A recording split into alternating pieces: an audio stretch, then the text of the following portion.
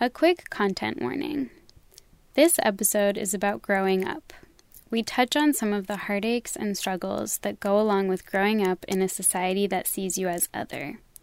The discussion contains some harsh language. Sometimes one person inspires a movement, or her words do a decade later. Sometimes a few passionate people change the world. Sometimes they start a mass movement and millions do. Sometimes those millions are stirred by the same outrage or the same ideal, and change comes upon us like a change of weather. All that these transformations have in common is that they begin in the imagination, to hope. To hope is to gamble.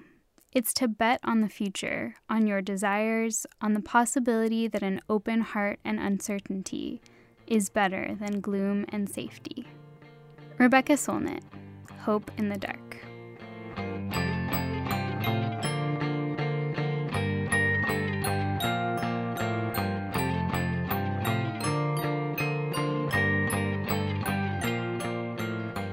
I'm Ambivalently Yours, and this is Season 2 of Rebelliously Tiny, a podcast where each week my co-producer Hannah McCaslin and I invite a special guest to help us respond to one of the thousands of personal questions I've received on social media.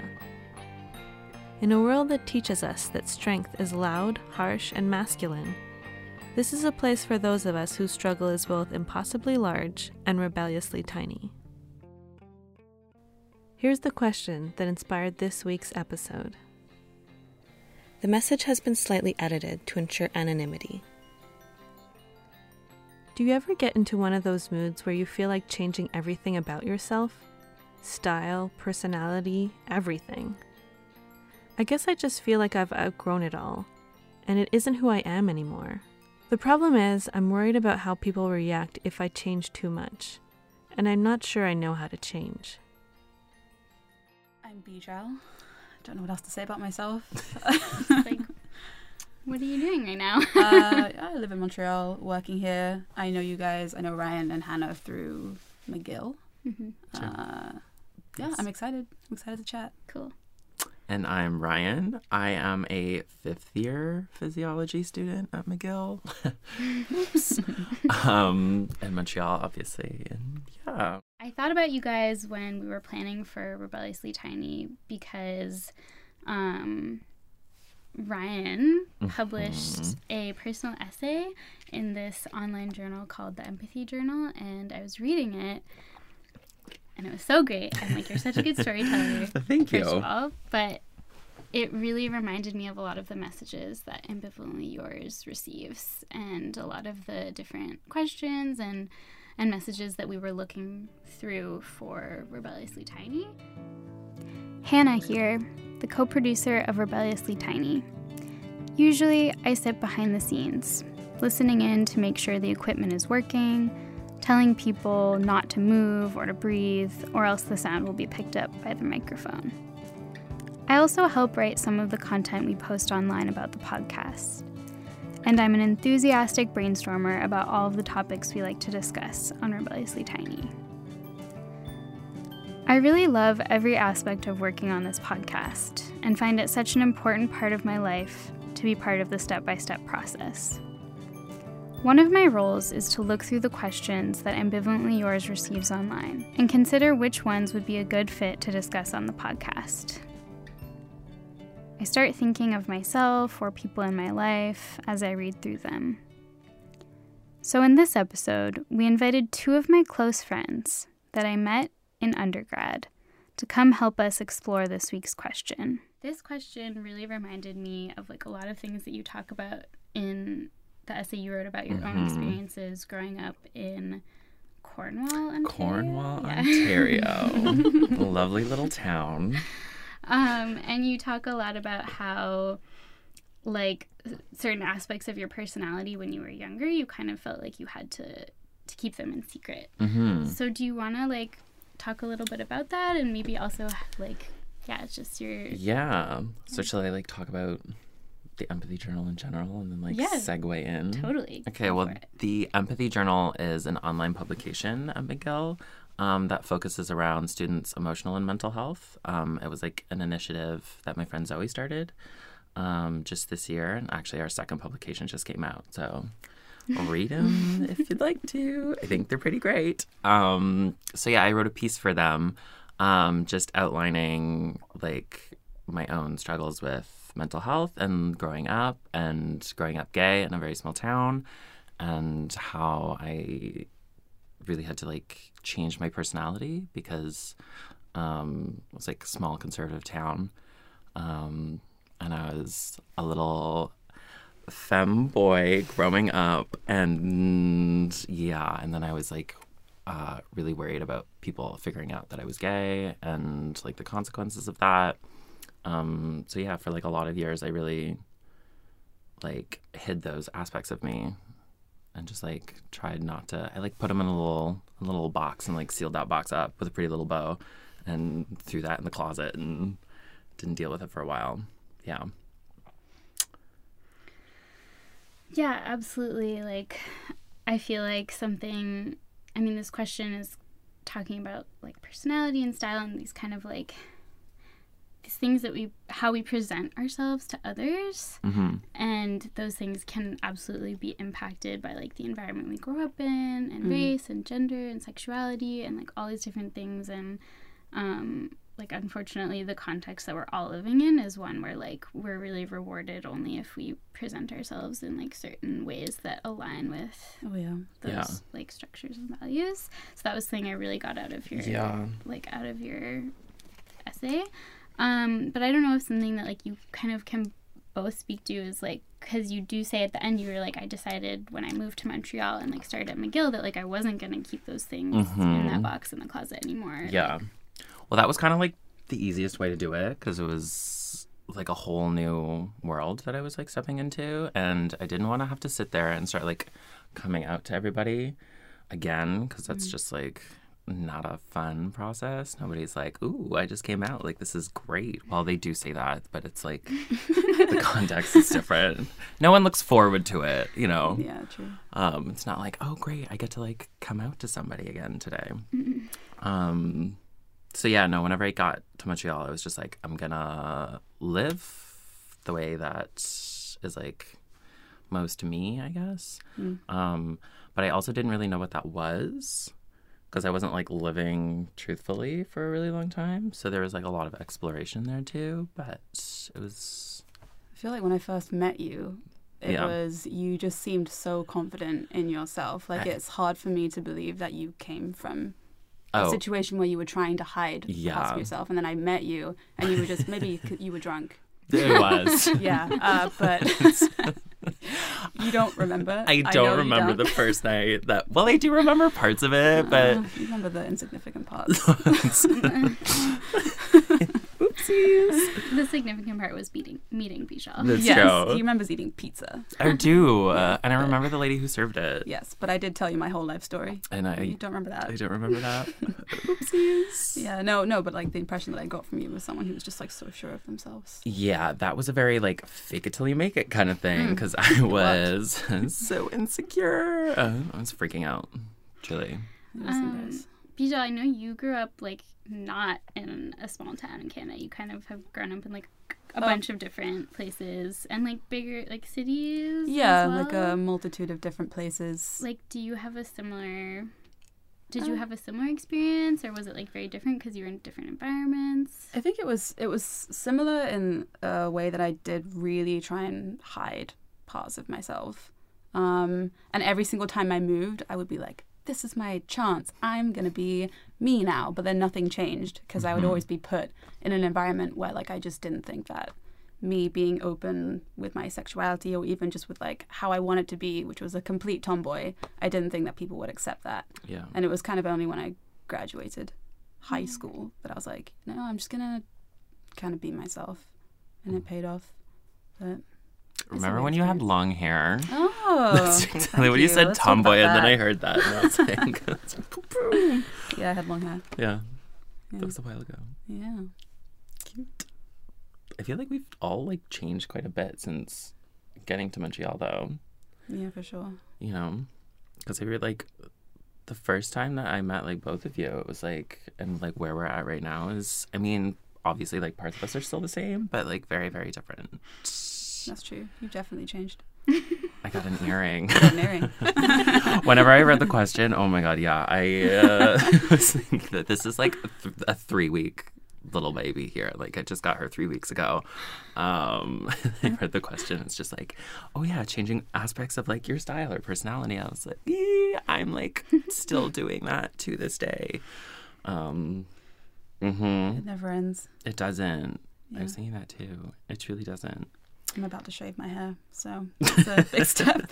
Are you? Oh, just so you know, Hannah, I'm about to shave my hair. We're doing it right now after the show. No, I'm just- Wait, are do it you live. I I'm can't. for real. No, I'm for real doing it. Yeah. I can't tell if you're joking. I support you fully. Oh, thanks, Hannah. Yeah, I mean, I know, like, even we've talked about, like, when you were kind of like, okay, I'm gonna, like, be an artist and, like, tell people. Yeah, that was like it was like after I went to grad school in art, and then, but I've always been an artist, I get, but like calling yourself an artist seems so pretentious. And for a long time I had like day jobs, so when you know, that those few sentences that you say to people when you meet them and they're like, hi, like, what do you do? I would never say artist. I'd be like, oh, I work here or this or that.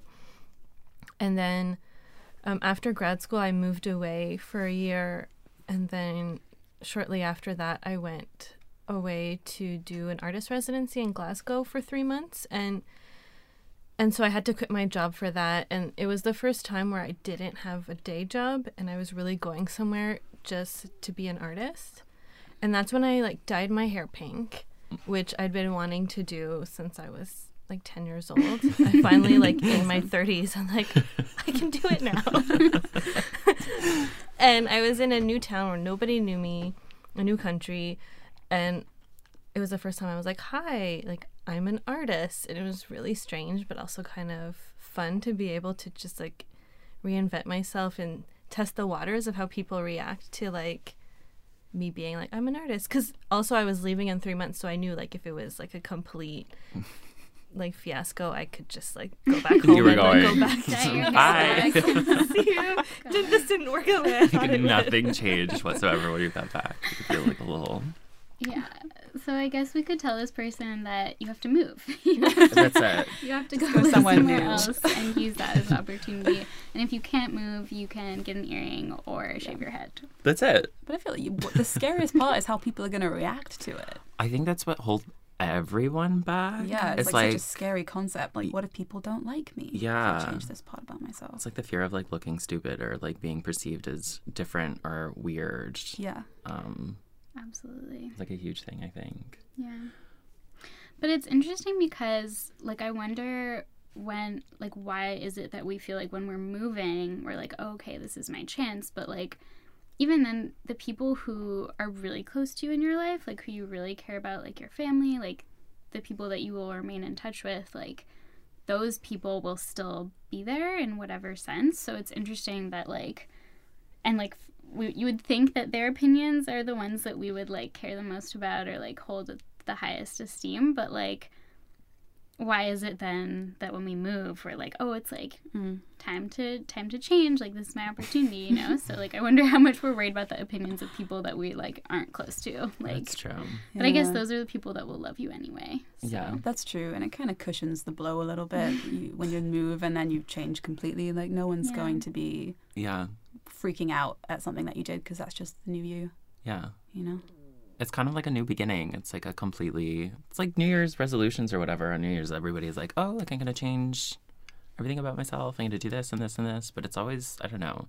It's like moments that are like clearly defined as like new beginnings, I think, is just people really like to take advantage of those. I don't know. I think part of it too, there's like what other people are actually thinking of us and what we project on other people thinking of us. Those things aren't always the same. Yeah. Most often they aren't. I always feel like people care so much about like if I make a change when really it's like, no. Yeah. That's not how it is. Yeah. It's mostly just coming from inside. True. And the other thing too is like even if people do care, if they care that much about like you know, shaving your head or like dyeing your hair or getting an earring, then like, I don't know, are those the kind of people you really want in your life? Yeah. You know? That's true. And Right. And yeah, and like same with like however like you talk about in your story how like your kind of like general expression and interests were met with opposition when you were a kid, and like I just think we're like still so many different facets of society are like trained to like reinforce gender and like race and sexuality in really like minuscule ways that we don't even realize. So like even if it's just like a teacher who like wants you to be social or something, but like in turn gives you negative feedback when you're just like doing what you want to do, and how much that can impact us for a really long time. So I feel like the moral of the story is that like these constrictions of like gender and sexuality can be really limiting and like really unnatural feeling. For and sure. just like, yeah, it just like doesn't even make sense for the majority of people. it truly doesn't. I feel like gender expression is becoming something so great because everybody's exploring. Well, I don't want to say everybody's exploring it. I wish everyone would, because that would be a great world to live in. But I don't know. I think that a lot of people are exploring it more, and just like testing the waters of like gender expression and just like expression and like of themselves in general. I think it's kind of great to see. Yeah. I've been watching a lot of YouTube videos, and there was like one that I was watching, and it was I don't know, it was like 7 years old, and he's a drag queen, and I was like, yes, work, this is fantastic. Oh, I think I've seen that. Did you? Parents are so supportive. Yeah, Yeah, it's so sweet. I I'm almost like cried. I'm like starting to see changes like that, and it's really heartwarming. You know, I love that. Yeah, I feel like the more I learn about gender identity and like sexual identity, the less sure I am about what my identity is. Because I'm like, oh wait, there are these options and these options, and I feel like 10 years ago I thought I had it kind of figured out, and then the more I learn, the more I'm like, I don't really think I know. Yeah, But that's also like a nice place to be, to not have to necessarily know 100%. Yeah. yeah. Yeah, it's so much more fun when you can just like appreciate and enjoy it all. Like it's just limiting to like not be able to like. Truly. Yeah, and I mean I feel like that like is really such a like crisis these days with like masculinity and like toxic masculinity and like men feeling like they like cannot be nurturing and kind and like weak, and it just like relates to that, where like why can't we all be like the whatever qualities like we want to value, and like why does it have to be so gendered? But yeah, that's why and when do we change? What is holding us back? Perhaps too often these restrictions are rooted in gendered expectations. We expect people to look a certain way so that they can fit into norms of heterosexuality, of masculine and feminine. One or the other, never both, or part one and part the other. When people play with their appearance, this has the potential to be challenged. Dyeing or cutting your hair can contest what traditional femininity or masculinity is, and what is traditionally found attractive by cis straight men. Judith Butler writes that popular thinking often relies on appearance as indicating gender. What are we losing? What do we restrict when we do not allow ourselves to imagine beyond, or express beyond, traditional notions of feminine and masculine? Maybe we could be having more fun, expressing ourselves in more ways if we weren't so restricted. Is there anything that you guys would say? Because I feel like one thing that also comes out in like your story is how there can be really like negative impacts when we don't let ourselves change and grow and express ourselves in different ways. So is there anything you guys would like say to this person like about, I don't know, just like maybe like taking care of themselves and loving themselves, and like how that might relate to your outward expression?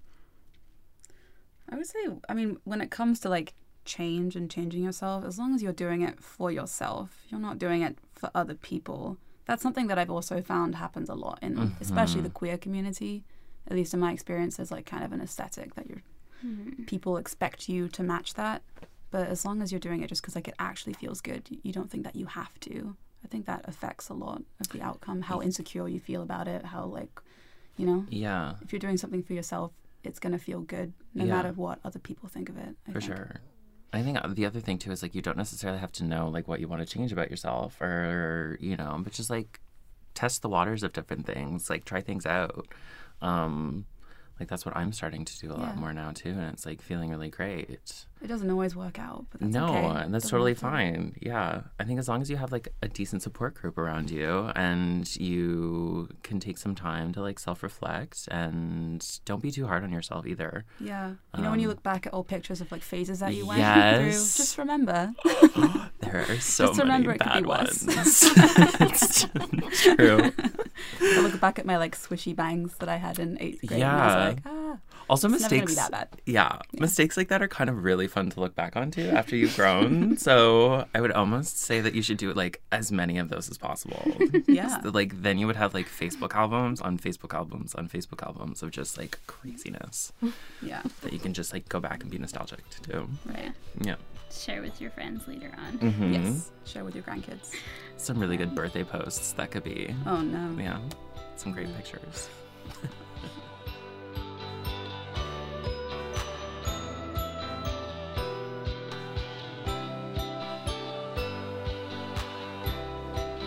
Listening to like podcasts by Brene Brown. No. Do you know her? No. Really great. She was like on Oprah, and I'm obsessed with Oprah. That's my motto. No, but she speaks on vulnerability and how it's like a really courageous act, especially like in the society that we live in, where like, you know, you go out in the day and you try not to be vulnerable with people. You like throw on a suit of armor. And just like try to protect yourself from everything. But like when you do that, you like numb yourself to all the good that there is in life too, you know? Like you can't avoid feeling like you can't have happiness without like experiencing some shame too. You know, like if you numb yourself from like shame and guilt and different things like that, then like you numb yourself of happiness, which is like, you know, you kind of just like flatline your way through life, which isn't great. Yeah. I think like you really do have to hit the highs and lows of life to really get like that full pretty picture. Yeah, I mean, I think that's like something that we really wanted to do in this podcast was like make space to talk about like vulnerabilities and say like this is just as worth like having conversations about and like just as worth making space for as other things like, and yeah, like there's strength and vulnerability and Easier said than done. yes, Yeah. Sure. easier It's said very than done. difficult. Yeah. Well, you open yourself up to like a lot of potential, I wouldn't say like danger, but just like It feels like danger. a little bit. Yeah. Yeah. Like whenever you like really show who you are and then like somebody criticizes you for that or like doesn't handle it the way that you want, then like that can be really devastating. But No, and I feel like I don't know, there's definitely friends I can like name that I would not be nervous to change myself. But then I also have friends that I would be like, oh, I wonder what they're going to think about that. yeah. Like, it really just depends on the person. I don't think I can really avoid having insecure thoughts when I change anything about myself. Like I'm definitely one to overanalyze everyone's reaction to everything that I do. So I feel that. yeah, it's not easy. No. Maybe the two of you could talk more about how it's been like having different experiences. Like, does that ever sometimes like make it hard to relate or? Do you want to speak on that first? Yeah, I mean, I feel like we have had very different experiences, but the one thing that I really like about talking to you is that you actually let me explain and then try and understand where I'm coming from, which is something that I actually don't get from a lot of men, where I tell them that I'm afraid to walk home at night and they'll be like, what? Why? And then I tell you and you're like, okay, you understand where I'm coming from. Yeah. So I feel like even though we have different experiences, there's like definitely an effort on your side, I hope on my side, but on your side to understand where I'm coming from. It feels really nice. Yeah. Well, I just like, like, I don't have the same lived experience as you. And the other thing, too, is, like, I think it's really important to go into these things, like, trying to understand people better. Like, I don't want to sit there and be like, no, like, this is how it is, blah, blah, blah, blah. Like, your opinions aren't valid, because it's just, like, it's fully unproductive. And, like, also you're not learning anything from that. Like, why would you, like, block yourself off to all of that? That being said, we do have really different experiences. Oh, right? for sure. For sure. I mean, like, you being a woman and queer and a person of color, and then me being a white man who happens to be gay. Like, that's... It is fitting to discuss the topic of change with people that we have known for a long time, especially during a time such as university, which is often the perfect opportunity to change. Maybe you're moving to a new place, or at least meeting new people. I know when I started school, I had dreams of changing my style, my attitude, developing new interests. It's interesting how there are times when we are expected or rewarded for changing, when at other times it can be particularly scary or seem like it's not what we are supposed to do.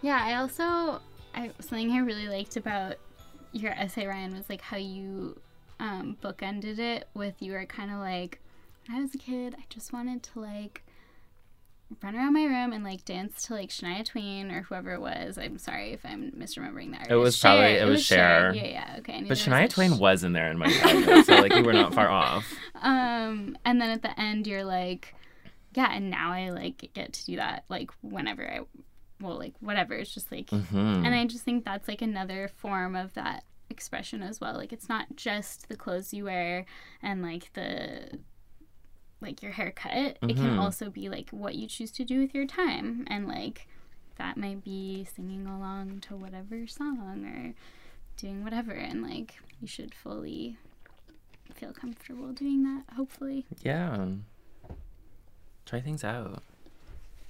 That was yeah.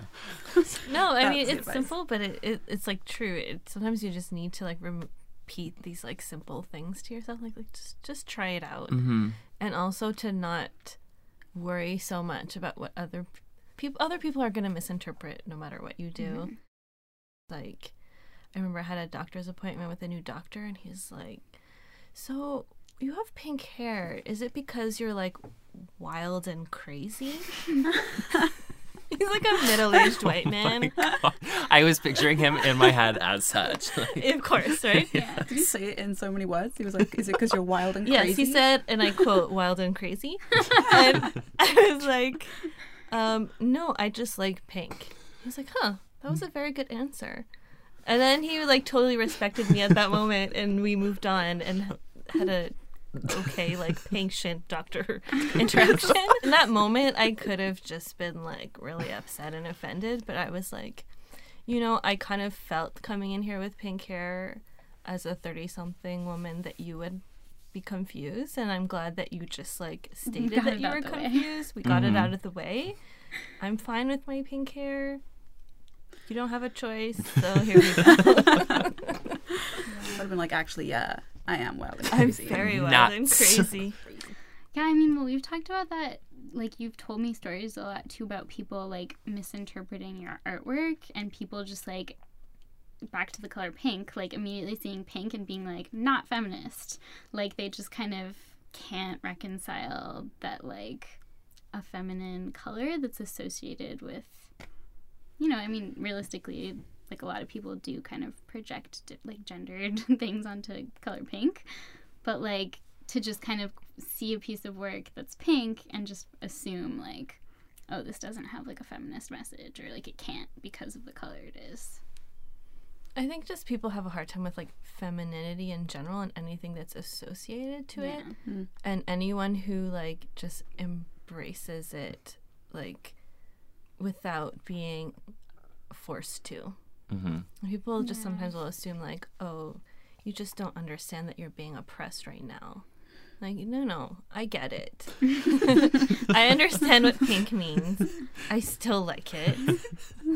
I still like feminine things.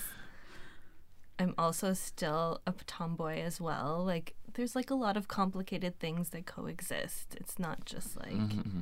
Yeah. I think it's pretty powerful to own that sometimes, too. Yeah.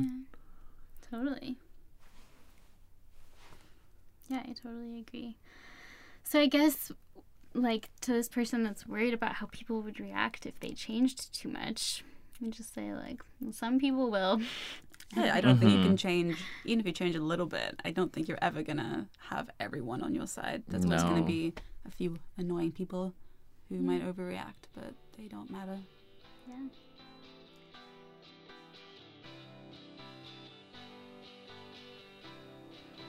One is compelled to live in a world in which gender is stabilized, polarized, rendered discrete and intractable. Performing one's gender wrong initiates a set of punishments, both obvious and indirect, and performing it well provides the reassurance that there is an essentialism of gender identity after all.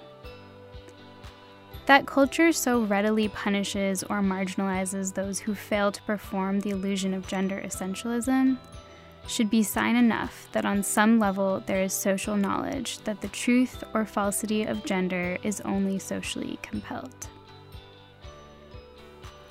Judith Butler, Performative Acts and Gender Constitution. That's like a really important part of it too, is to like make fun of these moments Yeah. with your friends and to like get at least that pleasure out of this world we live in that's so judgmental. Yeah. It's just so ridiculous Yeah. to think about.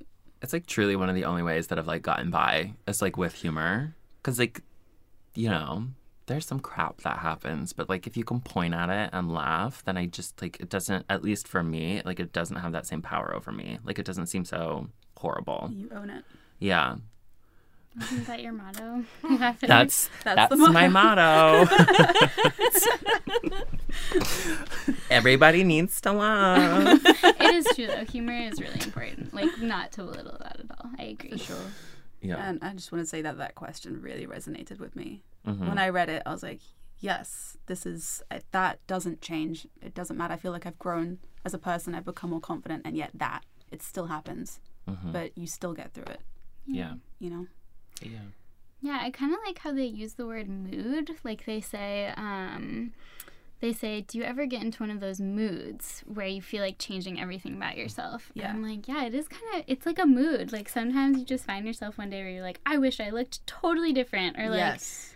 today I want to like go do something that like I haven't done in a really long time or don't usually do. And like, just like, I don't know. I feel like the word like mood is a really good way to describe what it feels It's like. definitely not a constant state. There's Yeah. usually something that will bring it on. You're like, I wish that I could change. Yeah. Yeah. Like a Wednesday, that'll bring it on Right, for me. definitely It's just Wednesdays. Wednesdays are Yeah. my just change everything today. No, truly though. The piercing, shorter hair. Mm-hmm. I want to bleach it too and get a tattoo. I came home this weekend and my mom saw it for the first time because I didn't tell her about it. Or you like can't take it out, right? Because then it'll close up. Yeah. So they're like, don't touch it for at least 3 weeks. So I got home and I was like, so Mom, what do you think? And she's like, at least your hair isn't bleached. And I was like, that's next. You're working up to it. Surprise. One thing at a time. Yeah. But I think, like, to go back to the question, like, change is so important. I think that's just, like, that's how you grow as a person. And, like, it's a constant in life. So it's not, it's completely normal to be feeling that way. I think it's really good. Just, like, try some things out. Test the waters of, I don't know. Yeah, I think it also makes you a bit more confident. Yeah. The more that you change, you're kind of like, oh, I can adapt. Mm-hmm. You know, I did get through that. And I think it's a really great way of, like, meeting people who are, like, similar to you. Yeah. Who are, like, going through the same things. And, like, you can find some really great people or just, like, activities that you enjoy or, like, an aesthetic that really fits you or, you know. Yeah. Don't underestimate yourself. And if you don't like it, you can change it back. Yeah. There you go. True. Or don't change it back. Change it to something completely different. Yeah. Just throw some glitter on it. That's it. Just put some glitter. Everywhere. I feel like. Well, Thank you so much for coming to chat with us. This was Thank really you, fun. guys. Yeah, this Thank was you for fun. having us. If you want to read the piece that Ryan wrote that's referenced in this episode, A Long Path to Pride, you can find it at theempathyjournal.com. This episode of Rebelliously Tiny was written, produced, and edited by Hannah McCaslin and Ambivalently Yours.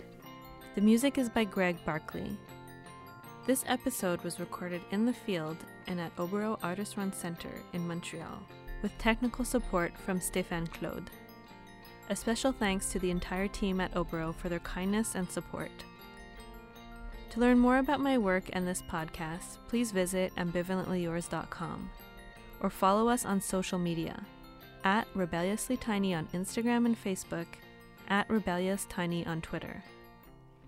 If you would like to be a guest on the show or submit an anonymous question of your own, please send us an email at rebelliouslytiny@gmail.com or email us an audio recording of your question.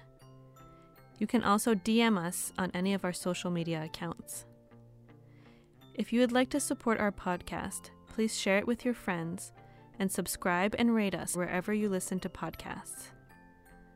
If you would like to make a financial contribution, please email us at rebelliouslytiny@gmail.com. This season is entirely listener supported, and we are eternally grateful to everyone who shared and contributed to our Kickstarter campaign in the fall of 2017. Thank you.